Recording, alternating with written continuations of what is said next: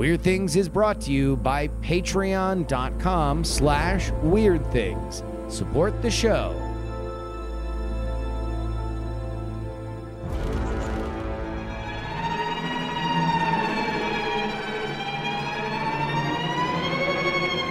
Hello and welcome to the Weird Things podcast. I'm Adrian Main, joined by Brian Brushwood. Ahoy!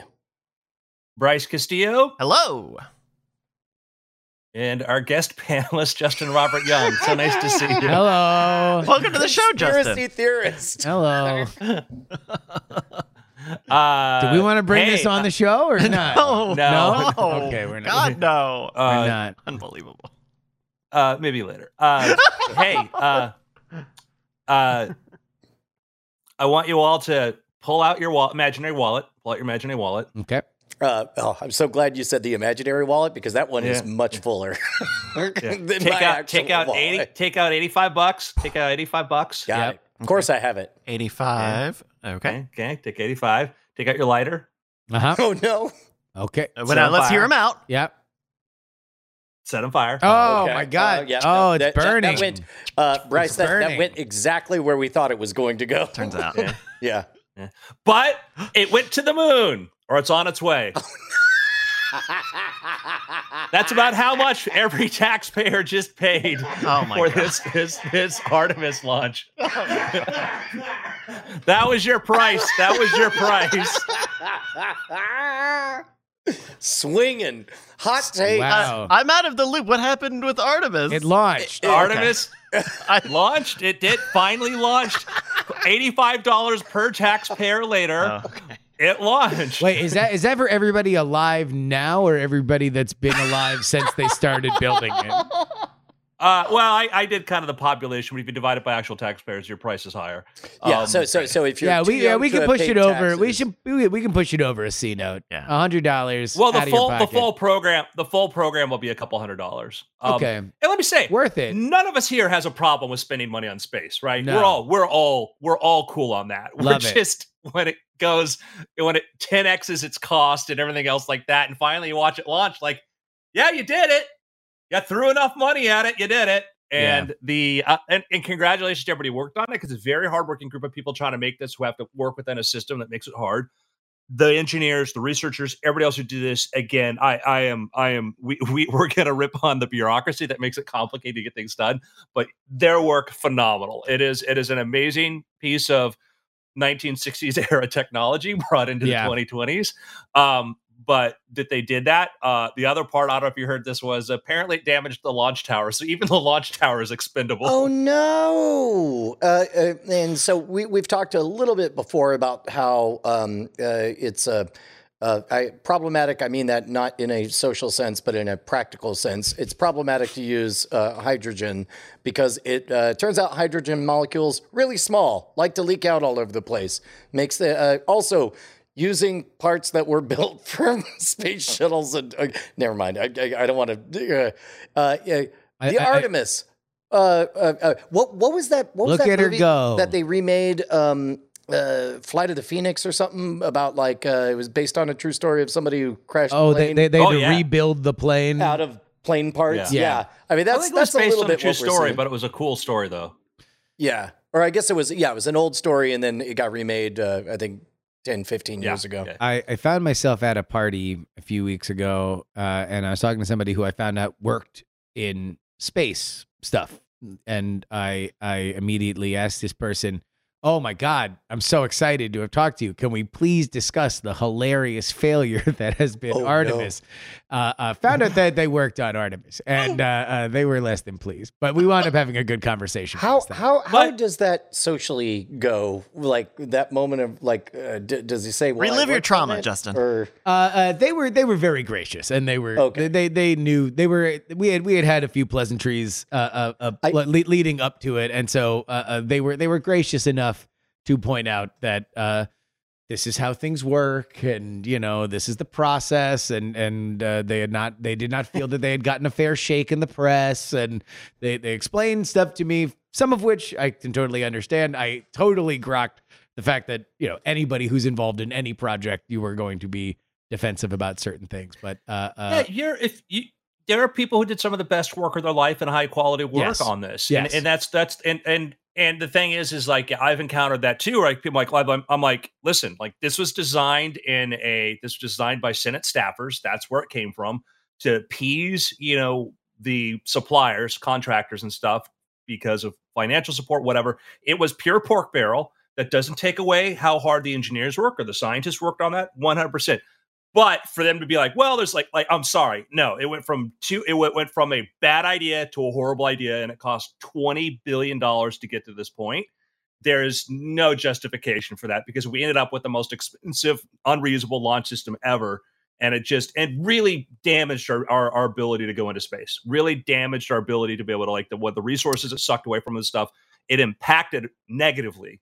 I could be on board for the sentiment that in an alternate timeline, we spent the money wiser, but you're saying like when you say damaged, it makes me feel like the moment this successfully took off and went to space, we were set back. No, the moment they left the little side room with a bunch of staffers having talked to contractors saying, let's just use this, and they told NASA, you have to build this, and people at NASA were like, there's better ways to do this and cheaper ways to do it. And they said, no, this is what you have to do. That was set a decade ago.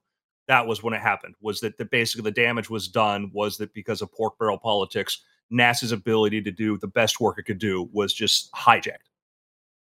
Got it. Is what somebody might say. I don't know if I subscribe to that. Yeah, that's. I feel like we've certainly gone around the block on Artemis in terms of our problems with it. That being said, it's up, and so how long? What is this trip going to take? Good question. It's going to do its loop-de-loop. So there's a NASA website. This is nasa.gov/track Artemis, and it's loading a Unreal Engine application. So we will see what's going on here. And now I'm playing Call of Duty. So if you go there, they actually load up an animation and whatnot to go do this. And the news this morning, I believe, was that rounded the corner on the moon, and I guess is there a reason to have anything come back, or is it? Where's it going to go now? Well, we want to have the Orion capsule come back and land on Earth because we want to make sure that it'll bring our astronauts back. Oh dear, I just remembered. Eventually, we're expecting to put humans on this. Wow. How do you feel now, Brian? Wow. Okay. We're all looking. Right. This is a really cool animation that shows you where it is in space. Yeah. And so it is. It has not yet gotten to the moon, or it has looped the moon. I don't think it's pretty close. Oh, the moon. Oh, I saw it like a second ago. Yeah, there we go. Oh, there's the moon. Shoot, he's here. Did it loop? It's 217,000 miles from Earth, 12,000 miles from the moon. Yeah, it would make sense to do this loop. It's going 3,500 miles per hour. All right, so it already did. No. Yeah. Again, the headlines I saw were that it had rounded the moon. Rounded the moon. Okay. And now it's on its way back. Yeah. With some moon fries for us. With some sweet moon selfies. Yeah. Yeah. Hey, moon, you're looking good. It's been a while since I've seen you up close, but I got to say that you ain't lost a step. Hey, when other planets be calling you crater face, I don't think that's great. No, baby. Also, did I mean to put you in the category of planets? Because you're not. You're a moon. Now, granted, you're a very big moon, but... Yeah, I like a big moon. I mean, not like a suspiciously large. Suspiciously large compared to the size of the Earth, thick, some would say. With two C's. According to the documentary Moonfall. I tried to watch that, Brian. I tried to watch it. It's so great. It's so you have to have an audience with you. I could, but I got partway in and I felt like I was watching a fail video and I started to feel bad. I was like, I got to like where he gets fired by NASA and like the most cliche fired by like the most. If I had an AI write this thing using cliches, this is what would have happened. That's why I loved it. That got to that scene. Like, I feel bad for watching this because I'm like, like this feels like I'm watching, somebody fall on their face, and I felt uncomfortable. Yeah, but what you missed in that opening scene is the Chiron explains to you that he was able to land the space shuttle with no electronics at all. That's an important plot point that comes up later. Well, it was fly by wire, so I mean, it's yeah. I'm gonna try. But again, congrats to all the engineers, everybody else who worked really hard on Artemis. Yeah. We as much as we bemoan the circumstances of its birth, the efforts and whatnot put on by the people there, for the most part, I would say that if the one takeaway from this, the problem is that science is great, and even big science can be great, but often the people in the room making the argument for it aren't really the scientists. They're the bureaucrats, and they're the people that are looking at, they want a program, and not that it's the best path forward, that it's the path that gets, has some sort of incentive other than perhaps what should be. So I'm like, hey, yeah, I think talk to more scientists, talk to more engineers. Just if you're a politician, talk to more of them, get more opinions. Don't just listen to the person, who's in your office because some contractor has paid for this person to, live 200 feet away from you and always tell you, it would be really cool. So. Yeah. But those people tend to be close to the Capitol. Yeah. Nobody wants to go too far. Here's a counter argument. Maybe listen to wherever the money is. I mean, that's certainly what we do. Follow the money. That's is what right. they say. Yeah, that's why we would like to listen to your ideas. Mm-hmm. But there's just one little technical hiccup that we got, and the problem is a lot of you don't pay us. Yeah. Pay to play, baby. Payola. That's what we call it. Just kidding. We call it patreon.com/weird things. Yeah, although if you do happen to have any friends in the record business and you want us to spin them wax, then why don't you become a patron, and all of a sudden you'll have our ear, and you'll have the ear of all of our listeners. And you'll get your custom RSS feed that you can put into the podcatcher of your choice. Never log in, never remember a username and password as soon as you have that put into the podcatcher, and get our After Things podcast before anybody else. That is patreon.com/weird thing. No, but seriously, payola, it's pretty great. Smells like a hit. Win-win. So what if I went away to listen to the podcast, but not have to remember my username and all that password stuff? Oh, I mean, if you have your own RSS feed at patreon.com/weird things, that would be the way. Yeah, you just get your custom RSS feed, you put it into the podcatcher of your choice, then you set it and forget it. You forget your login, you forget your password, you forget the name of your spouse, you forget what your if I don't names? want to have to write this stuff down and keep using it every time? You don't have to. Again, that's the biggest thing. So remember misconception. that movie Memento? Yeah. He would be able to just have the new podcast even if he didn't remember where it came from. In fact, we promise that every new patron will get a Polaroid. We call it the Patreon Polaroid phenomenon. That's 3 Ps. So what you're saying is real. I could be listening Parody to the only. same podcast over and over and not know it because I'm the guy in Memento. Well, you could theoretically, but that would be... See, we don't but advise how would that. I know if I'm the guy? You wouldn't. Yeah, we don't advise you re-listen because then you would remember that I lied to you just now when I said we would send you a Polaroid. Yeah. So just listen. Listen and forget it. That's the. This is our message to Guy Pearce. Guy Pearce, I'm going to try please. this. You got me. Good. I'm going to subscribe to your OnlyFans. Okay. Done. All right. You know what? We'll take it. Patreon.com. I shudder at what is at onlyfans.com/weird things. Oh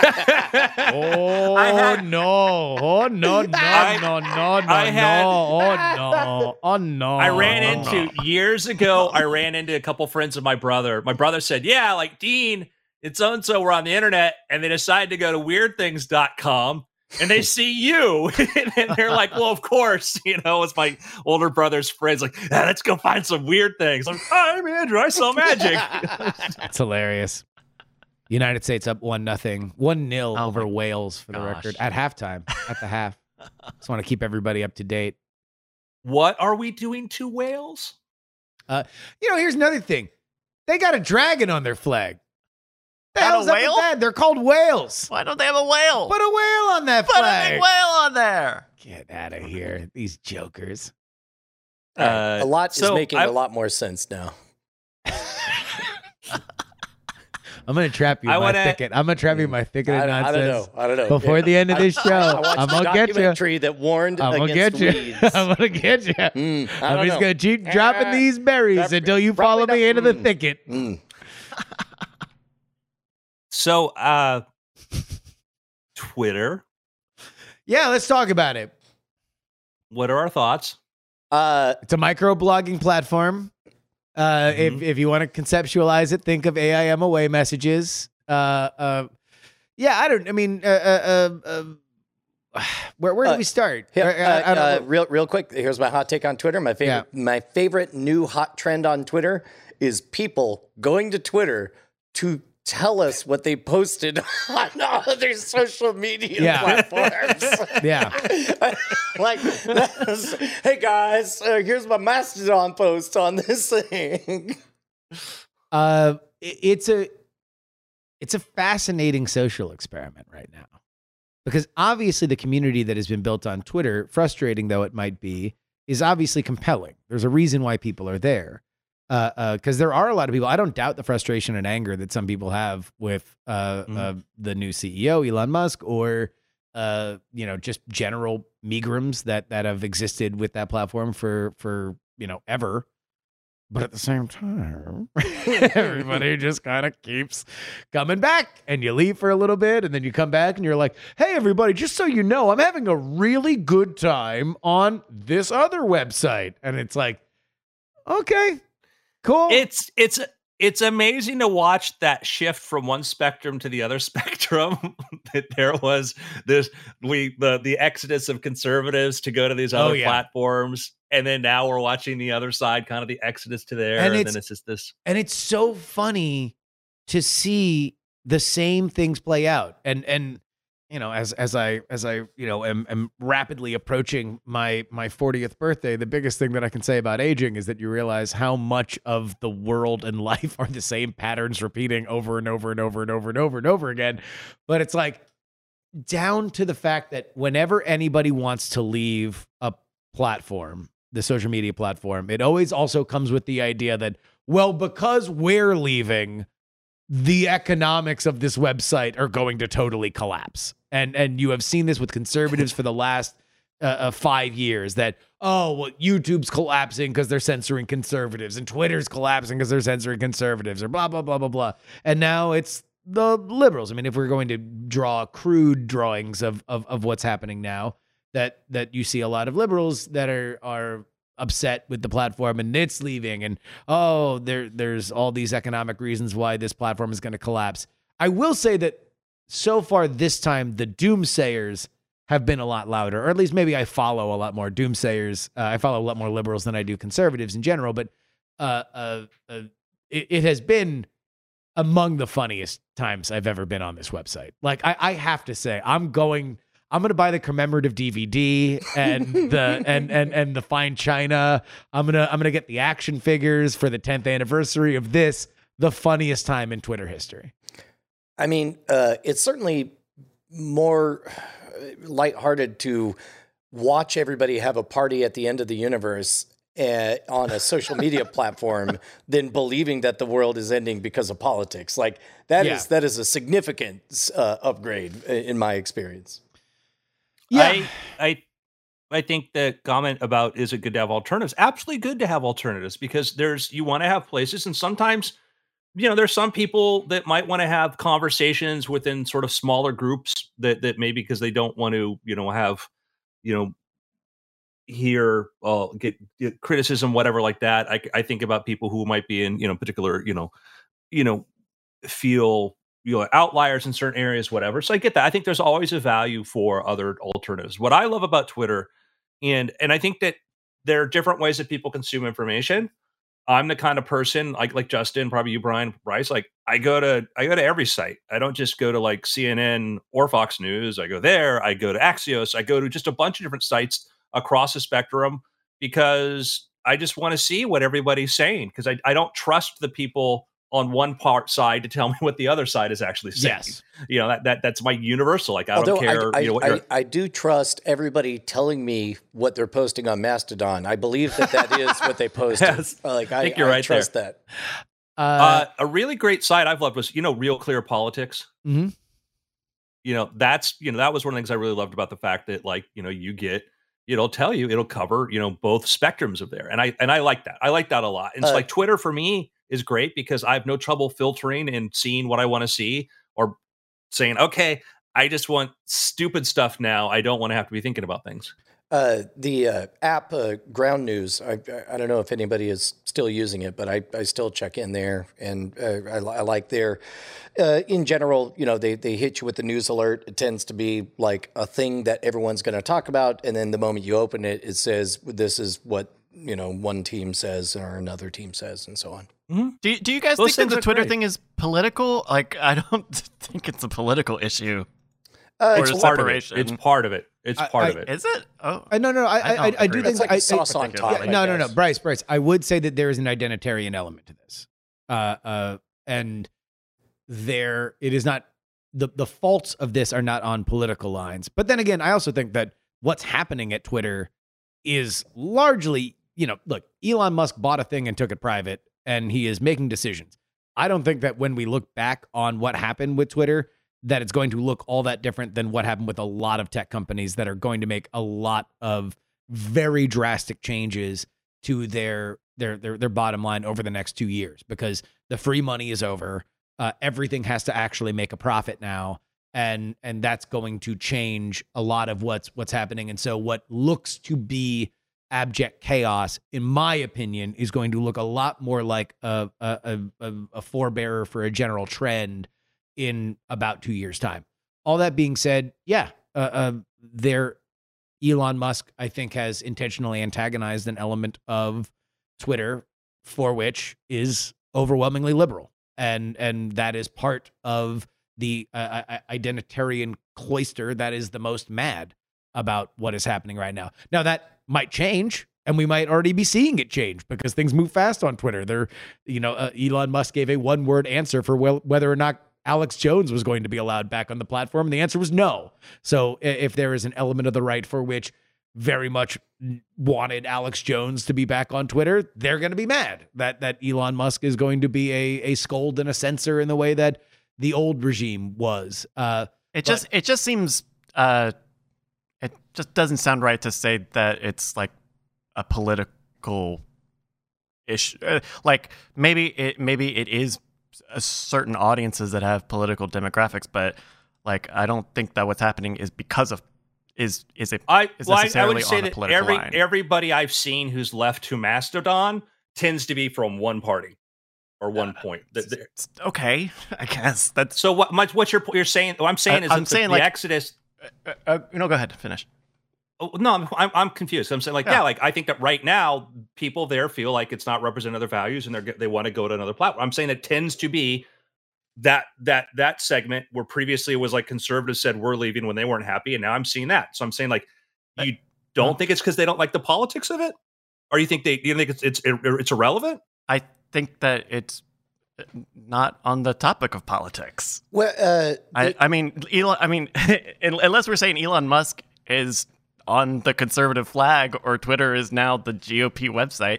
Like I think I've heard people say that now. I heard people say. I don't know who those people say anything. That's the problem with Twitter. Many such cases. For me, I am probably not going to. I don't know. If Twitter goes away, I will probably not replace it because ultimately I think this is just showing me I don't need microblogging in my life. It's not a net positive.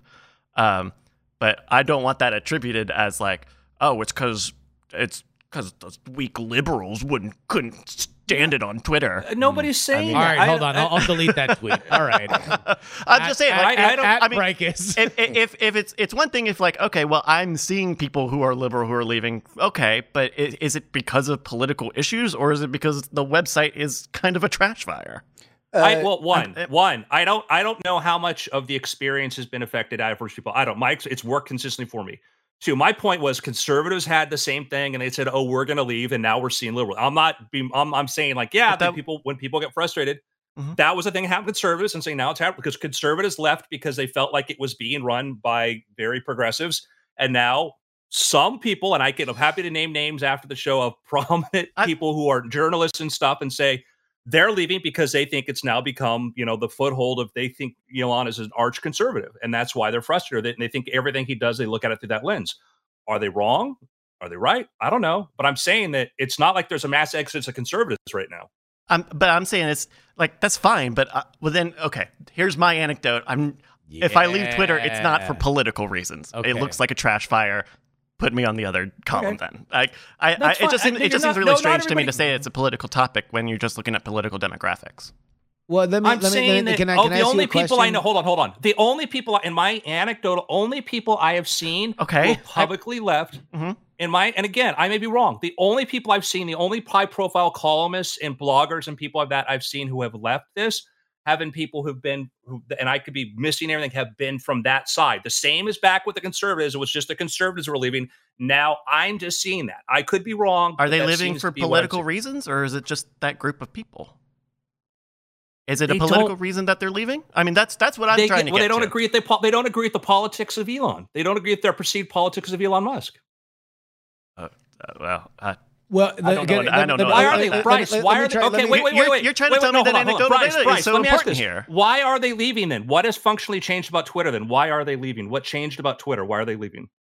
I don't know. It's your anecdotal data. It's I'm trying saying, to say, no. Why are people leaving? What are they? Is it because it doesn't work? The app doesn't work? Is it because it broke? Is it because there's a technical problem? You would have to ask the people who left.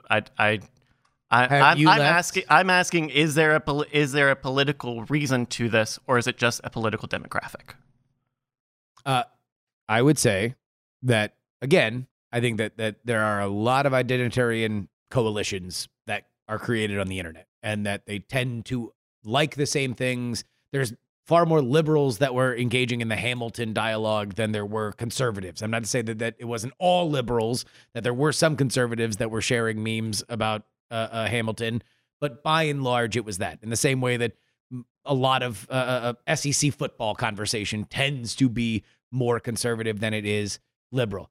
All that being said, I do think that there are political conversations that are happening on Twitter, specifically around content moderation. And that's where I think when the conservatives left, it was because they felt that there were accounts that they enjoyed that they did not feel crossed content moderation guidelines that were being suspended or booted off the platform entirely.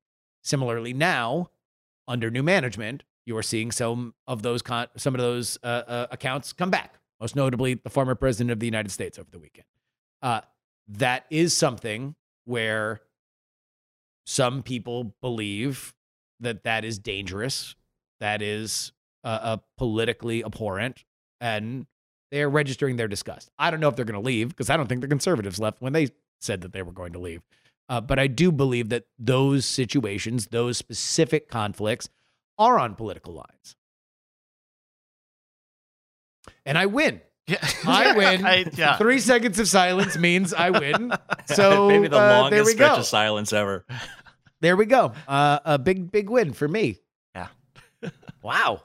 Tell you what, I feel like the USA up 1-0 on Wales. Yeah, I mean, Bryce, if you want to just express what you want to say, I'm not going to interrupt you. No, I've already said my piece. I mean, I don't think it has to necessarily be a political motivation that people are leaving, and I don't know what their reasons are. I agree that many people it is not necessarily political. I totally agree with you on that. Somewhere somebody's left for non-political reasons. No. Okay. Any other things going on? Any other thoughts? We're not finished with Twitter. We're not. We're staying here, here. Will we ever? Go ahead. Let's say that the decisions being made are disastrous. That we have, on one hand, Elon says we're bringing back Donald Trump, but he says no to Alex Jones. And to many people, there's not a lot of difference. in those points of view. Both of them look at people who may have incited violence. Both of them people look at like the spread of disinfo, etc. And so that's already creating this like, wait, what's the standard here? And if you're going to have this sort of mercurial standard that depends upon the whims of the CEO, what's the longevity of a system like that?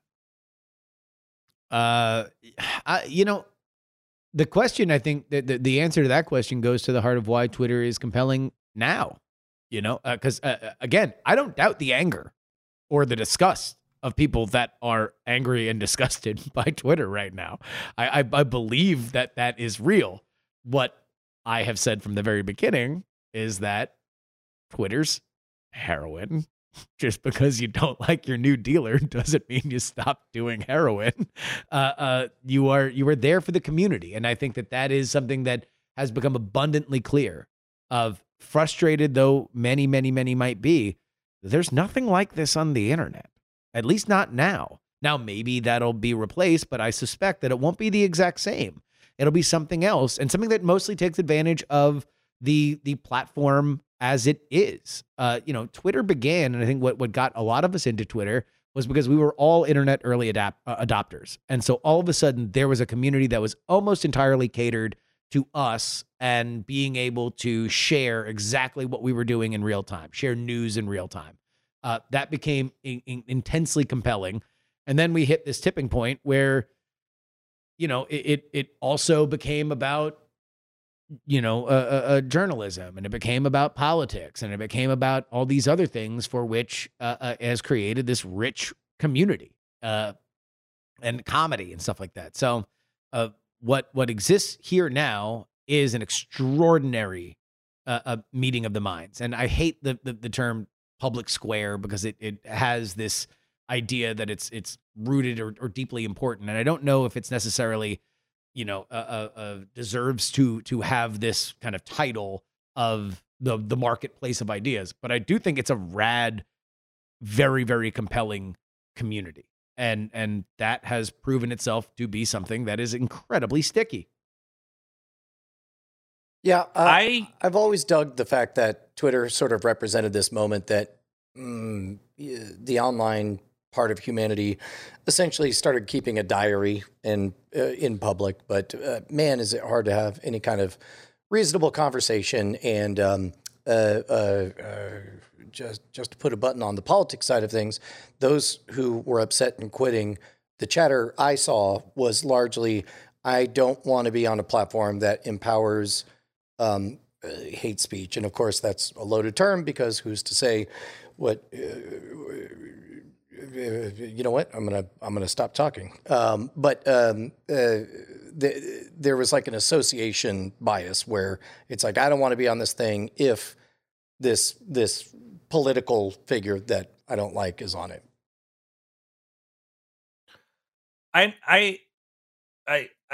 And also, totally support. It's a free website. Who cares? It's a friggin' website. Who cares?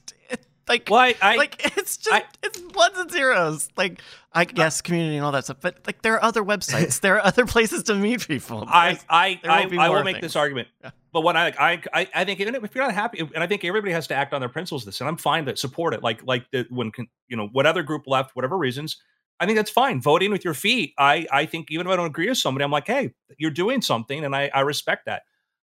Bryce, the point of just the website, my argument is if Facebook shut down tomorrow, we would grumble, it'd be problems for like a week, and then we'd be back to normal. If Twitter shut down, we would not know what the hell is going on in the world. It would be chaos because the amount of information. Worse yet, reporters wouldn't know what to report. That's where we get. But that's the point. That's my point. Where are we getting information from about what's going on in the world? From reporters. It is. So when they're not reporting out of different parts of the world and whatnot and saying what's going on, that news doesn't just pop out of the ether. It comes from there, and that's I'm saying, like, that would be a big impact. But it's not the be-all end-all. It's not too big to fail. I would make the argument that we might be in a better news environment if reporters did not use Twitter as a catch-all to put their finger in the air and here's what Twitter's saying about this. Well, Bryce, you're right. I mean, statistically speaking, eventually something will displace it, and if it vanished tomorrow, something will eventually fill the void. But what a void it will be for a while. I do think I would push back slightly on your statement, Bryce, that yes, it is just a website, but like it's a community that matters. Communities do matter on the internet. Like it is the crowd that is gathered there that is important to you. And Facebook is important because they are very good at trying to tailor exactly the community that you see to people that you care about. Twitter is the opposite. It is something where, like, yes, you're following people, but also retweets mean that you're seeing a lot more of what is on there, but also you're able to curate your experience to a certain extent. Who knows where that platform goes from here, but there's no denying, at least for me, boy, as much as I can complain about Twitter, because everything is worthy of complaints. Anything that's worthwhile is worthy of complaining about at some point.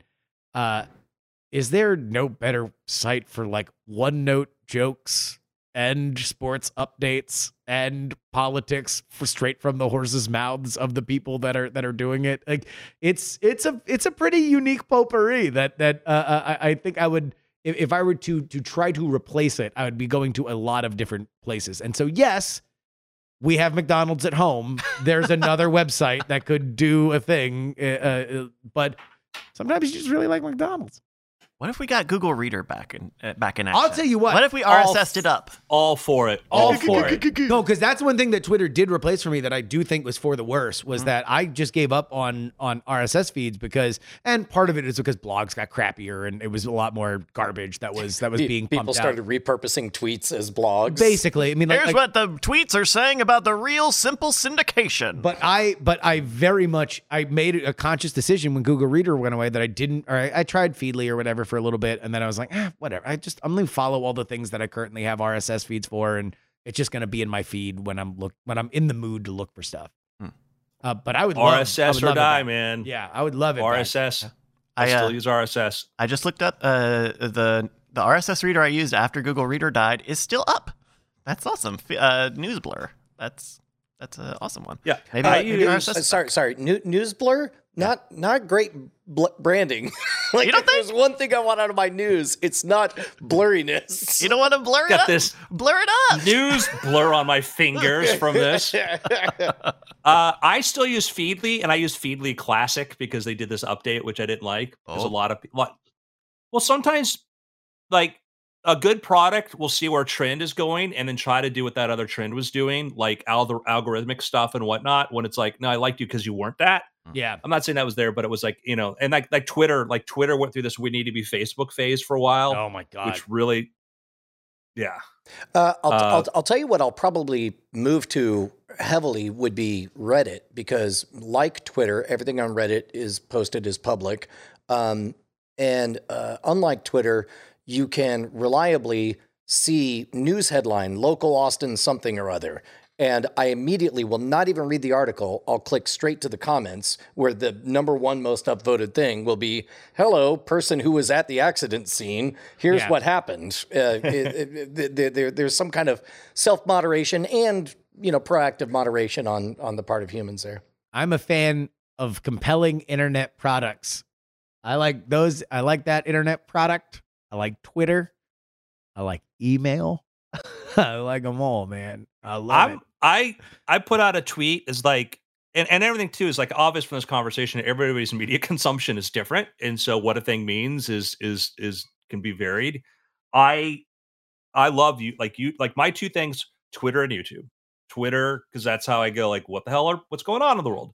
And then YouTube for me is how I learn stuff, and I'll put it in one of my picks. But like, I love the number of crazy, obsessive people making content for a few hundred people to watch, or sometimes 8. You're like the the 8th person to watch a video, and like, this is really cool. And you're like, I should tell the world. I'm like, I think there are probably 8 people on the planet that really care about this particular topic. So maybe it has reached its full audience. I like Discords. We've got some Discord servers. I really like Discord a lot. And I like it because it's not public. Yeah. And maybe it's because I have Twitter or a good group of folks on Discords who post news stories and about things that go on. But I like it because it's not open and public. It's just the folks that I like, and they're in well-organized servers. 100%. Cool Discord is the most undertold story about new media, about what's been going on, because you just don't see it talked about or covered, because it's a generational thing of people who are in there talking about this sort of stuff. The number of products that have come out because technology stuff and whatnot, besides forget even just the crypto stuff, it is such a huge phenomenon. But like if you talk to tech reporters and stuff, they're like, this, and it's like, it's huge. It's huge. Like the number of my friends that have their own Discord servers for different topics, the number of stuff that's going on there. I think that's going to be the future for a lot of stuff. I think that's going to be a huge future there. So I'm very much a fan of Discord, what it is. And Discord is just IRC with Facebook groups. Like it isn't really anything more than that. It's not like some new, like TikTok is interesting, but it's a completely new paradigm. Well, kind of.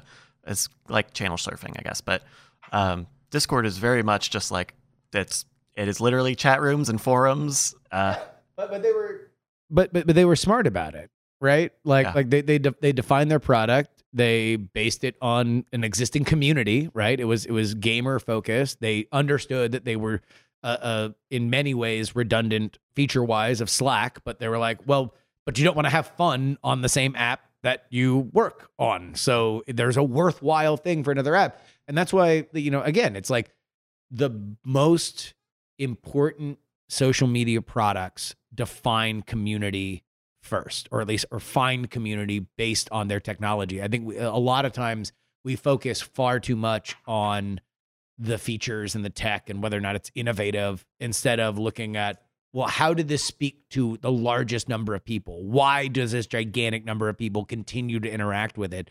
What are they getting out of it community-wise? And Discord is great. I love it. I think it's fantastic. I don't think it's a Twitter competitor though. No, but it serves a different thing though. But it certainly could do a lot of what maybe people use Twitter for some extent. Bryce, do you want to Yeah. Okay.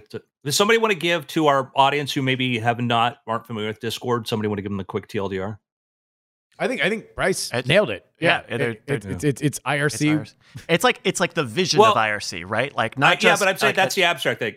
You go and you create your own Discord server. Is what I was going to get at. Is you create your own Discord server, and you can invite people in there to do it. And you can have it hosted, in the cloud, etc. But basically, the idea is very similar to like Slack. But is you can just go say, I want to create a Discord server for people who want to talk about science fiction books. You invite people in, and you can make it public where anybody can join, or you can do invite only. Yep. You have moderation. You can create bots. You can do some really cool stuff with there, like have ask questions and stuff. So it's like it's a forum. But it's the idea is that you just go sign up and create one and get it going. You can go to bit.ly/jury discord. Oh, that is bit.ly/JURY discord. Oh. It's my Discord wonder, where I reign supreme. Oh, no. And I think that's the wave of the future. I think as we start getting better with AI moderation and putting bots that can sort of help run these sorts of things, I think the idea is it's maybe in the future, it's not like, oh, I'm creating a podcast or whatever. It's like I'm launching, not necessarily Discord, but some form of that. Oh, subscribe to this. Well, that's where you'll get my audio and my videos and everything else. You can easiest way to find it there. And that's where the community is. So everything's in sort of one place. Yeah. It's a pretty cool website. Yeah, I dig it. And they've got what I think is really cool is like the API and the bot stuff.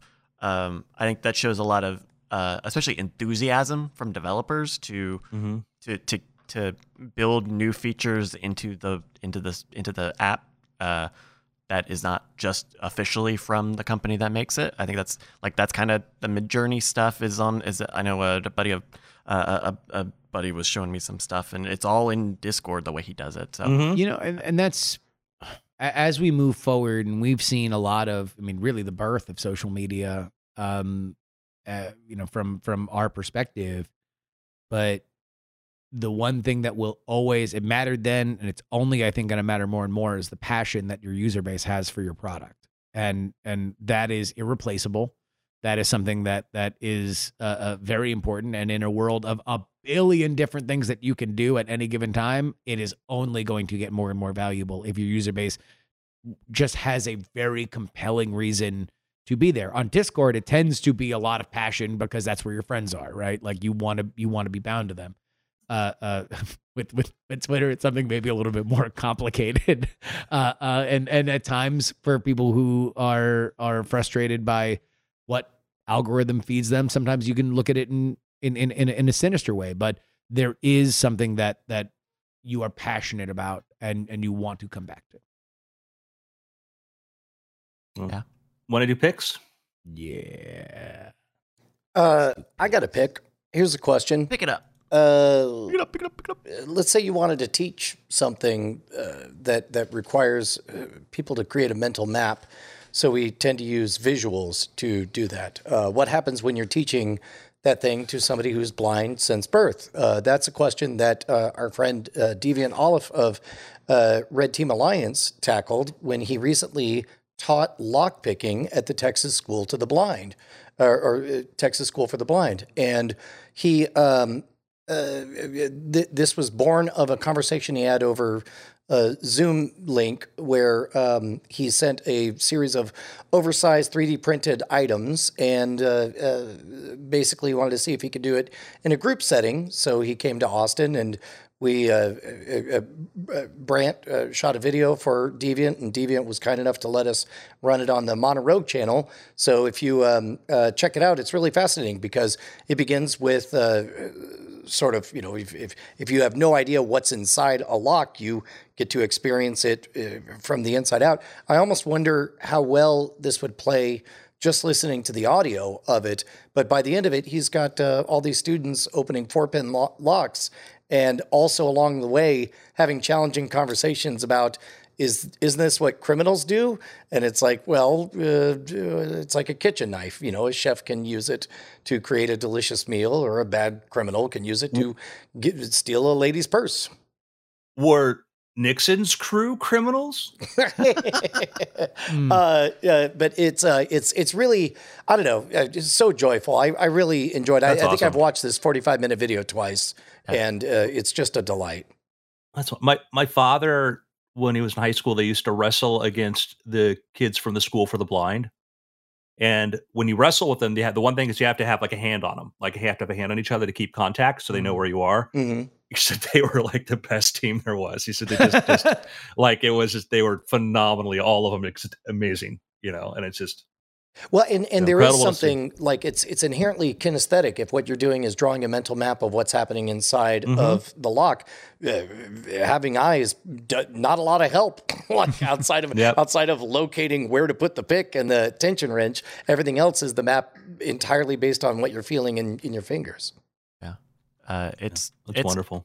It's awesome. Deviant, to hear Deviant just talk about this idea that he had and to scale it up to make this presentation with the students, his enthusiasm and his excitement for it just completely comes through, and it's hard not to feel the same excitement. As does the enthusiasm from the students, you know, and you could tell there's a fairly broad range from blind from birth to, you know, extremely nearsighted to neurodivergent to there's one student who was using ASL. It's just, I don't know, wholesome and lockpicking, words you don't often hear put together. I just imagine the conversation when they got home. So what'd you do today? Learn how to pick locks. Yeah.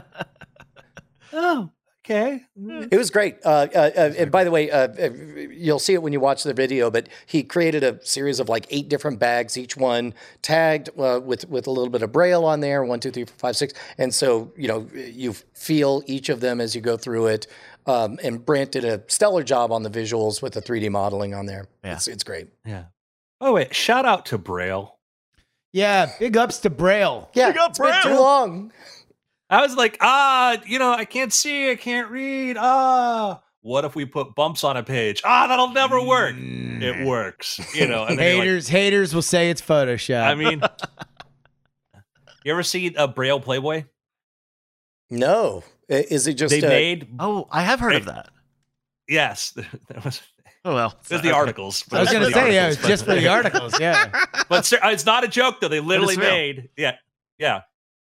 That's great. Okay, that's just boobies. Okay, we got to do something. Yeah. Hey, I got a pick. Pick it up. Money. I love it. But problem is I got to spend it so I can buy people gifts for the holiday season. I just want to get them a bunch of really cool things. Like Bryce pulled up the puzzle Wikipedia for money and stuff. So that's why I'm going to keep my eyes on scamstuff.com. Oh, now what do they have? Now, what sort of stuff do they have over there? Well, bring it up so I can see. Well, you got to. I don't get to double tap here, but yeah, dude, it's coming up on Black Friday, and tis the time to give good gifts. Here, I got a pick for it. I got a real pick. How about this? Okay. Speaking of Brant Hughes. Brant also made an amazing video 2 days ago,